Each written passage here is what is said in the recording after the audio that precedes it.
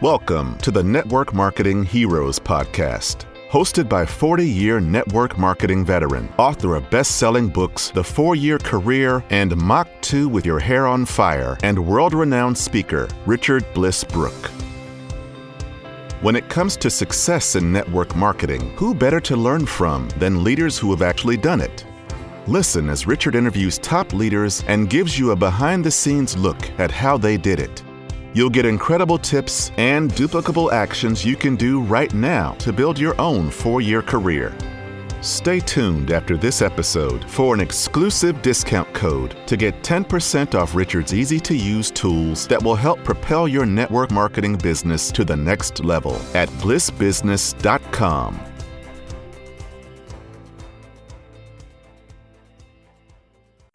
Hey everybody, Richard Brooke here for yet another edition of Network Marketing Global Influencers. And today we have none other right here on the island of Lanai than Jordan Kemper from Tampa, Florida. He and Kristen are here vacationing, so we grabbed him from the Four Seasons and we brought him over here to the house, and we're going to lay down some extraordinary content, and we're going to talk all about his brand new book, The Red Key Revolution. And this book is going viral. If you check it out on Amazon or check it out on his website, you'll read the reviews, or you'll read what it's all about. Jordan is already flying all over the world talking about the content of this book.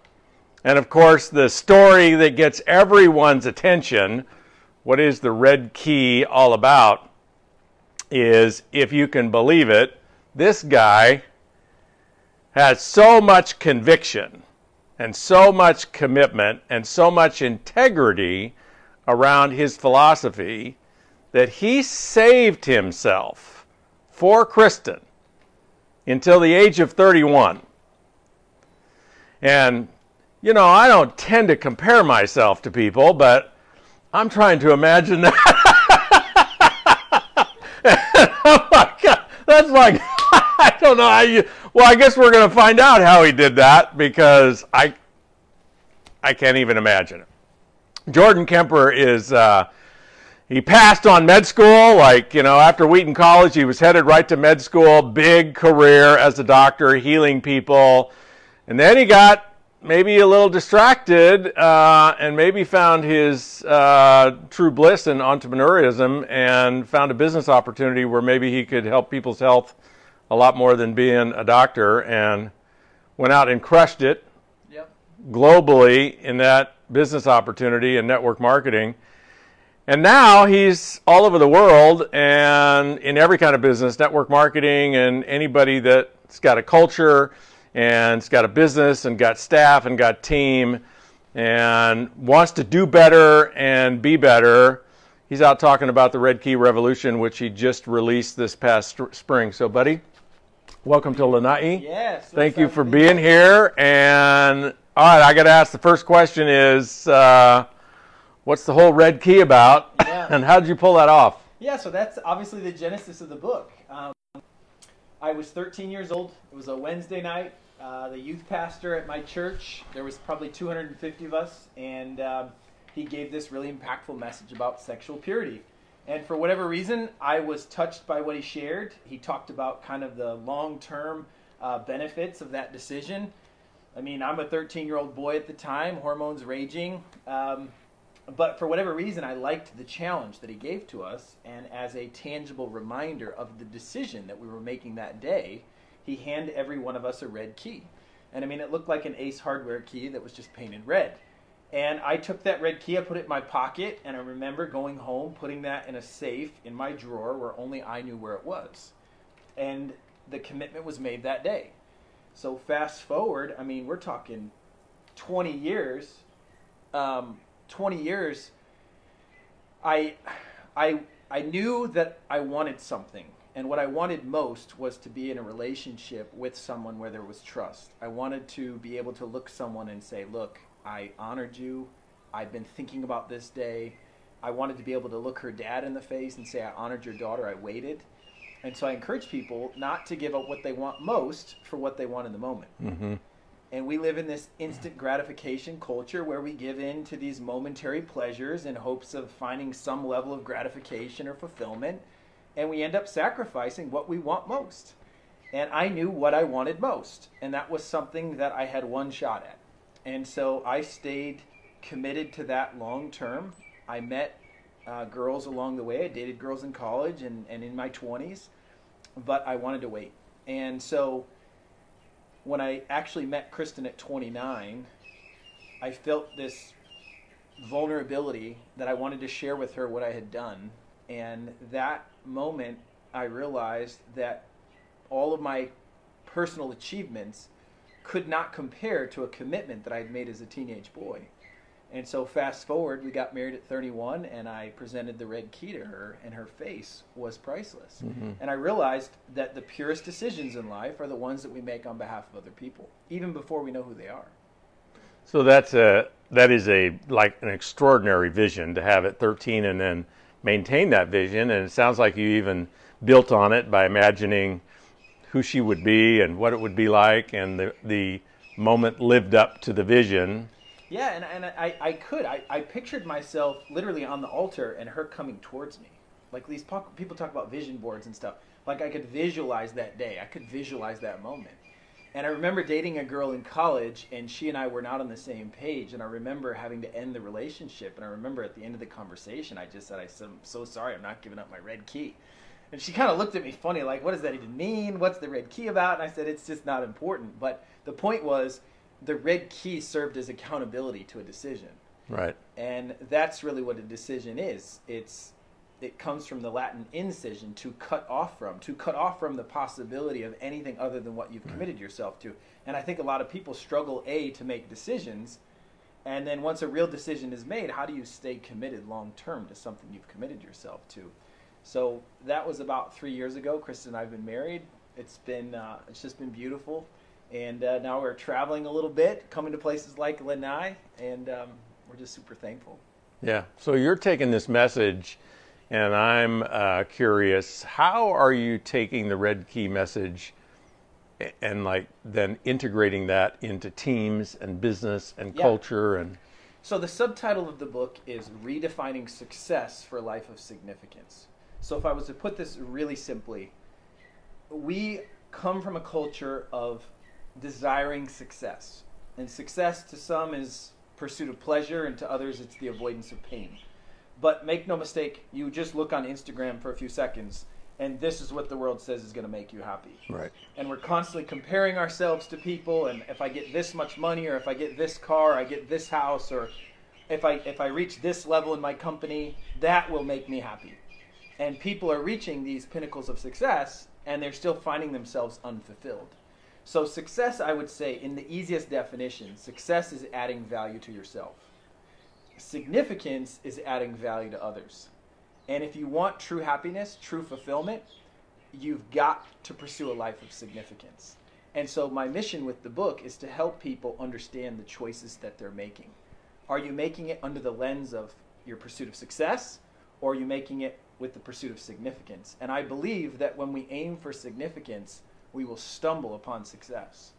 But so many people that we know are successful without being significant, whereas you will never find anyone who is significant without being successful. Right. So you're taking this message to kids too, like high schools and... So the foundation that we've just actually filed for nonprofit status, the mission behind the Red Key Foundation is I want to go and I want to talk to teenagers. I was 13 years old when I was given a red key. If I could go into schools and youth groups and talk to young people about their choices, yes, sexual purity being one of those choices, but what about all the other myriad of choices that they have to make? I want to go and impact kids and understand the longevity of their choices and how the choices that they make today will make for a better tomorrow. Like their choices about drugs? Drugs, the peer pressures. I mean, I'm actually going to be speaking to some kids in Jacksonville. I mean, there were 3 suicides, high school kids committing suicide. I want them to understand their value. I want them to understand how important they are. I want them to understand the career choices that they can pick from, how they can design a life that they're proud of. I want them to start weighing their options so that they can start thinking about how the choices they're making today are going to influence them 5, 10, 15 years down the road. So what are some of the things that you've seen when you're engaging with successful people that's specifically missing for them? So coming from the book, there's cuts that have to be made. And so if you think about success, when we pursue success, we're trying to add things to our life. I think significance is more about cutting out things from our life. Like you've got to cut out whatever's not significant to make room for what is. Right? Warren Buffett talks about how he says no to 99 out of 100 opportunities. We've got to say no to more things. So the first cut that I talk about in the book, much like a cut in a key, is cutting the selfie. Like I think that we live in a selfie culture. We live in a society where people think that self-care, for example, is a right. I think self-care was beautiful in how it was intended originally. Take care of myself so that I can better take care of others. But now self-care has kind of morphed into something more than that. I think it's become self-indulgence. I hit this mark, so I deserve this. And I'm seeing it with authors and speakers and thought leaders today. Do you, girl, do whatever makes you happy. Like this, it's just morphed into this conversation where I say, whoa, wait a second. Like the whole purpose behind self-care is I need to put myself in a position to be at my best so that I can do what? Serve those around me. Better impact my family, better impact my business, better impact my customers, etc. And I think it's morphed from that. I think the other thing that I see is this spotlight mentality. Like, I need to be in the spotlight. And I love this quote, you'll be unusually successful if you don't care who gets the credit. Mm-hmm. And I want to encourage leaders that you don't need to get the credit. Do it because it's the right thing, not because of what you'll get in return. And when you start living with this mindset, with this attitude, your filter that you're looking through is one of significance. To where how are the choices that I'm going to make actually impact those around me? And I think it's intentional living. It's a conscientious choice to aim for a life of significance. Another thing is, if you think about it, like most people spend the first half of their life trying to do what? Build up their career, build wealth, and then they spend maybe the second half of their life pursuing significance. And I've even heard people say it, I'm in the legacy phase of my life now. I'm in the significance phase of my life. Why do you have to be on the second half of your life to start pursuing significance? Like, why couldn't we as teenagers or 20-year-olds, 30-year-olds, why couldn't we start aiming for significance? Why can't we start thinking about what that means right now? And I think it's hard because it's not sexy to talk about. I mean, it's not attractive to start thinking about it. But, like, do you want your life to matter? Like, do you want the choices that you're making to impact others? And what will others say about you when you're gone? So these are questions that I try to ask. And really, the Red Key Revolution is, you can't learn significance in a book or a course, right? You know, significance is a lifelong pursuit. But we can start to ask the critical questions so that we can start moving the conversation in the right direction. So what are some of the critical questions, like if you were to ask me? So, for example, with your pursuits right now, like what would be your primary goals? Like, why is success important to you? As you start thinking about success, who are you helping right now that you'll never get the credit for? Mm-hmm. When you start thinking about your company and your organization, I mean, who are you serving? I think another really important question to ask is how are you balancing life? So the three areas that we've got to consider are health, business, and relationships. Mm-hmm. And I find that we'll get really fixated on improving in one area. Maybe it's business. But we end up compromising our health or our relationships in our pursuit of business. Well, a significant life is being able to balance all three of those areas. Right. How can we better our health, business, and relationships? A question that I ask in one of the cuts is you got to cut the now. So what does it mean to cut the now? Well, this is starting to look at redefining your legacy. So will the decisions you're making right now matter in 5 years? That's long-term thinking. And I actually look at the marshmallow experiment in that, and it's kind of fun to consider that.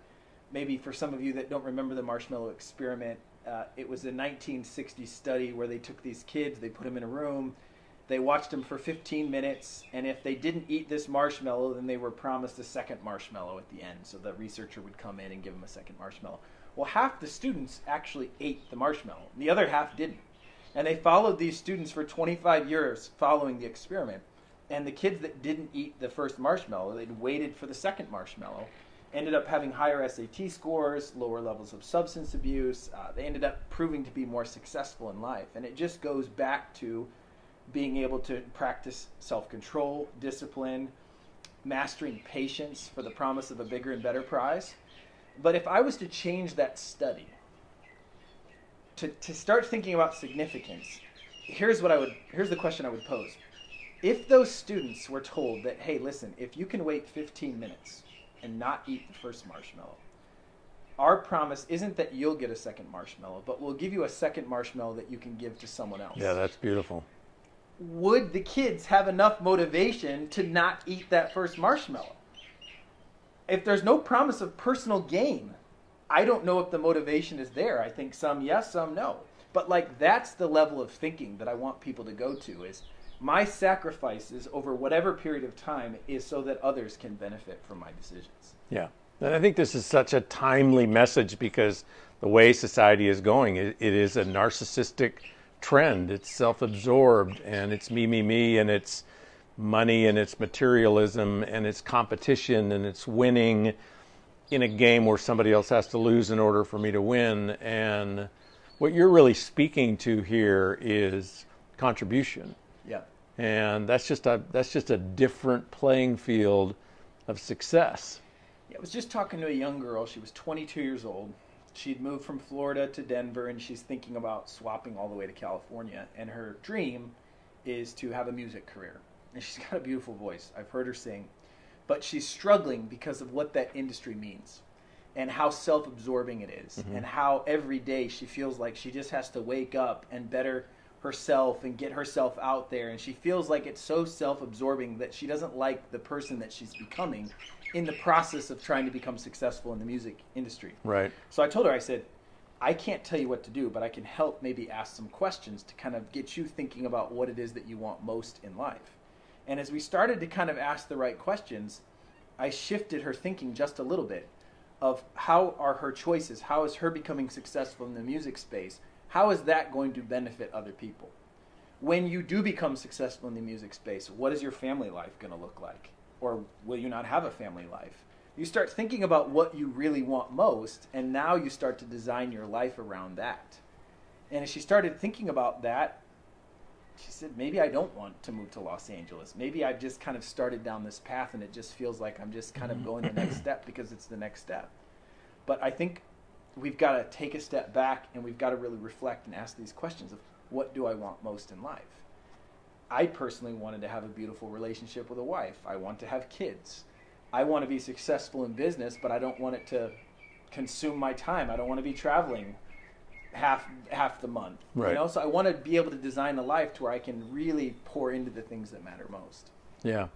So it's like an interesting question to maybe be starting to ask, whether it's kids or just ask the public at large, instead of what do you want to have, what do you want to do? It's maybe there's basic kind of three levels of motivation. What do you want to have? What do you want to do? And then more importantly, who do you want to be? That's right. But maybe what you're doing is add a fourth question, which is related to success. Who do you want to serve? And how do you want to serve people? And how does that make you feel? So having things obviously makes us feel good, fills kind of a hole. Doing things kind of fills kind of a hole.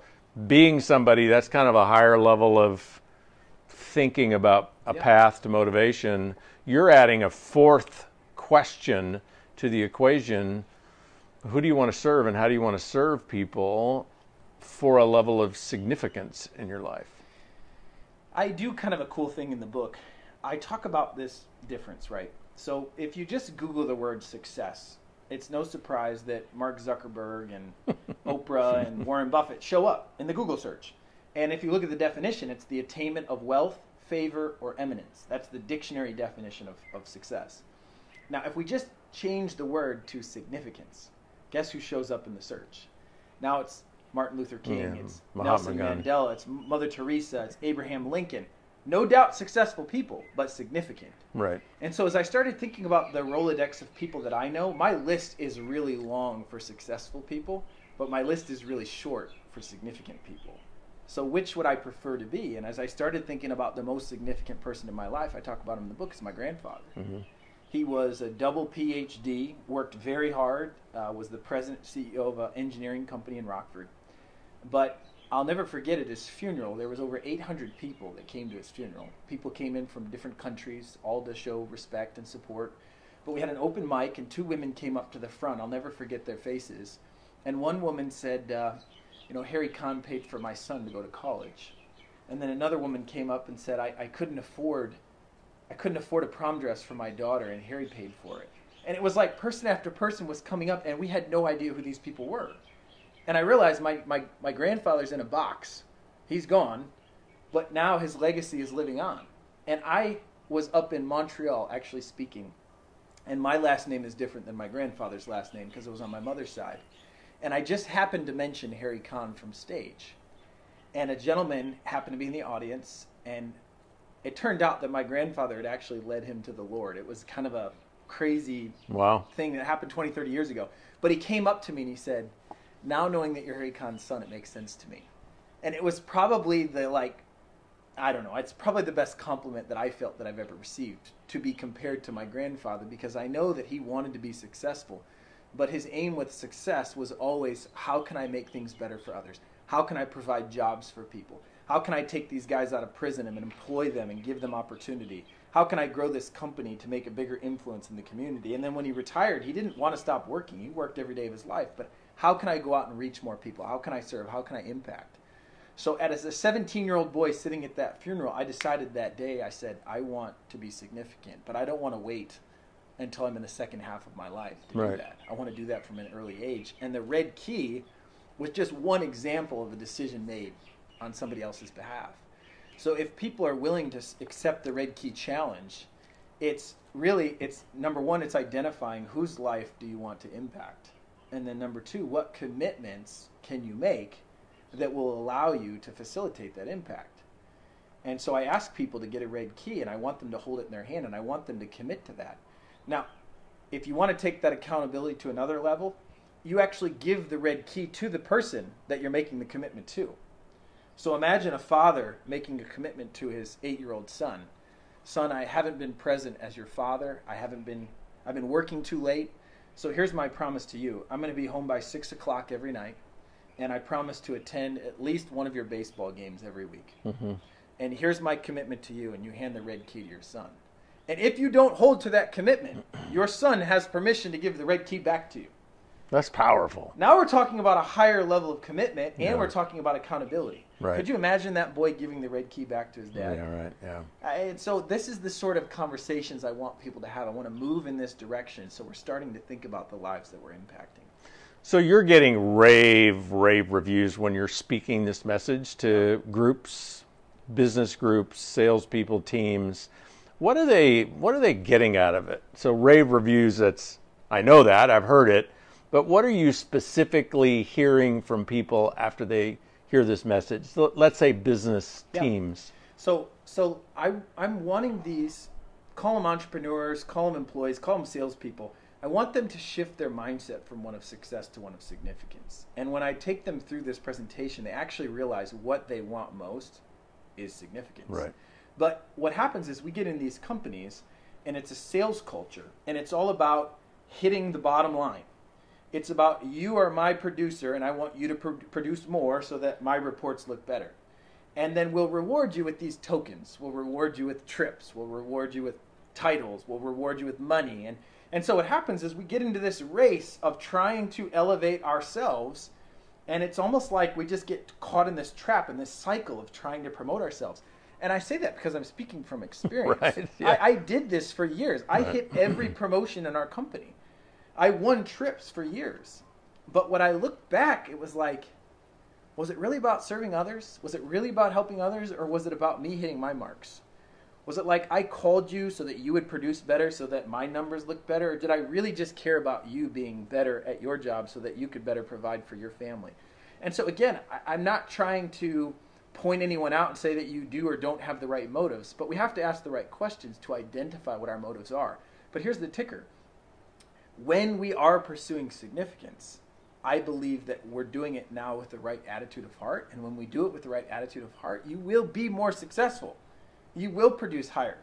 And I think that your customers, I think your team members, the people that you're working with will be able to sniff out what it is that you want. Right. I think the best example that I talk about in the book too is Truett Cathy. I just have such a respect for the way that Chick-fil-A is run. You just talk to owner-operators of the franchise model. If you talk to people that work at the corporate staff, they always felt like Truett was more interested in them as a person than he was to the success of the company. And I've always watched how they do that. And one of the things that Truett says is he says the 3 most important decisions that you make in life are 3. He calls them master, mate, and mission. And he talks about how important it is to figure out who your master is in life, what your mission is, meaning your purpose, and then your mate, who you spend your life with. Now, why would the person of this big company be talking about mate, master, and mission? Well, it's because he cares about you as a person more than he cares about just your production as an employee of Chick-fil-A. And so I just see examples of that. And so I would love to see companies, businesses, shift their culture from one of success to one of significance. Right. And I want to assist them in that process. Yeah, the game changes then. You don't have contests where you have winners and losers. You have fewer contests. Right. Maybe no contests. Maybe you don't talk about what your sales were last month or this year, and maybe you don't talk about who the top distributors are. Maybe you talk about who the top donators are, or the top service people and the are. impact that you're making, and how many lives are changing, and if you're in a weight loss company, how much weight has been Right. lost as a result of your efforts, how many families have been fed as a result of your efforts. I'm all for production too. Like, how many families are no longer in debt as a result of your business Right. opportunity? Like, these are things to celebrate. And I want to see people chasing after more success. Success isn't a bad thing, but we have to look at our attitude of heart. Why are we doing what we're doing? That's the important question to ask. So how is this, so you're a very successful network marketer Yep. for a decade, tens of thousands of people on your team, #1 new business development guy in the country, highly competitive, Yes. highly competitive athlete. So you've been being this philosophy for, well, since you were 13 in a way, but somehow parallel paths. So somehow they intersected. When did they intersect? And how has your life changed since you've moved to a different plane? Yeah. I think I was fortunate in that I had people like my grandfather as people to look up to. I would encourage everybody watching to find mentors, find people that you aspire to be like. If you're in a company, find somebody that is doing what you're doing, you want to do. Like, I had that growing up. And so I had these great influences. So fast forward, I started as an entrepreneur at 22. I mean, I'd been making this long-term commitment with the red key, and it was like, I knew what that meant, and I'd gotten that far. I certainly wasn't going to give up. Right. So I think that when I then started my business, it was like I was already accustomed to long-term thinking. I don't want to give away too much of the book, but there were 3 resounding themes in my life that have just kind of, they've cycled. Faith, sacrifice, and triumph. And I talk about those 3 terms kind of subliminally in the book. But when you believe in something, then you will sacrifice whatever is necessary to achieve it. And when you stay through and you sacrifice, you will triumph. Right. That's that pattern. And so I saw that in sports, I saw that in academics, and I've seen that in my business career. It took years for my business to really develop. Even these other projects that I've worked on, it's taken years. I've worked 3 years for free on a project. Who does that? Right. It took me 2.5 years to write a good book. Mm-hmm. So I want people to know that anything worthwhile, as Maxwell says, is uphill. It's going to be a fight. It's going to take time. So you've got to have that mindset that it's going to take time, and you've got to be willing to fight for it. You can't be a marshmallow eater. No. That's what I tell people. You're either a marshmallow eater or you're a marshmallow saver, and which one you want to be. So what's the midterm future? What's the plan for the next 3 or 4 years? Yeah. Where can we see Jordan Kemper contributing? Yeah, so I am working really hard on some various projects. My network marketing career is still good. I've got a great team, great customer base, and I'm thankful for that space. I'm now consulting for a couple of different companies. And I want to be successful as an entrepreneur because I want to continue to provide above and beyond what my family needs. I want to make an impact on others. If I can do that, then I'll be able to spend more of my time on the nonprofit side, going out and speaking and sharing the message of the Red Key and working with youth. And so I'm really trying to get us to a position to where we can spend more of our time doing that. But speaking to businesses, speaking to churches, speaking to schools, those are all things that we're trying to do because I want to get an inspirational message out there of helping people identify what they want most in life and how they can have it. Well, you're doing a powerful job of it. Congratulations. No, thank you so much. It's an honor to call you a friend. It's an honor to have you here visiting us in Lanai. And the website, jordankemper.com. That's pretty simple. Kemper, jordankemper.com. Amazon, like if you bought a book from Amazon, review it. Even if you only give him 1 star, review it. Put a review on Amazon if you buy it from Amazon. I went and looked. It's like 4.999 stars. Yep. Congratulations. So that means people are getting it. People are being moved by this book. Get it from his website. Get it from Amazon. If you need a speaker for an event, this is going to be a different subject, folks. This is a higher level subject. This is pure inspiration. This is not the same old cookie cutter, see it at the top kind of stuff. This is the kind of stuff that really moves people and changes them permanently. This man is a contribution to our society, and this is the future. And God knows our country needs future, right? Needs men like you. Thank you, Jordan. I appreciate that. Thanks for being here. Thank you. Thanks for joining us. Thank you for joining us on this episode of Richard Brooke's Network Marketing Heroes podcast. If you are inspired and are ready to create your own success story, then it is time to take advantage of some of the top network marketing tools available. Pick up the top recruiting tool that has prospects saying yes, the 4-year career and the 4-year career for women. Get your mindset right. Without a clear vision, success is lost. Check out the best-selling book on vision, Mach 2 with Your Hair on Fire. Learn to think like a successful person with this step-by-step guide on how to break through your self-imposed limitations. Mach 2 Vision Training is a 90-minute 4-part video training where you get Richard to walk you through crafting your vision. It's a must for anyone looking to step outside the box and hit the ground running. For 10% off your order, use the discount code HERO at checkout. If you're serious about building your business, make sure to subscribe to Richard's blog for all the latest tools and articles. This success story is not typical. It is meant to inspire you and show you what's possible. It is not what you should expect to accomplish. Your income will depend entirely on you, your commitment, your work ethic, your leadership, and your ability to acquire customers and inspire sales leaders to join your team. Most people who start off intending to build a sales team do not maintain their motivation to continue.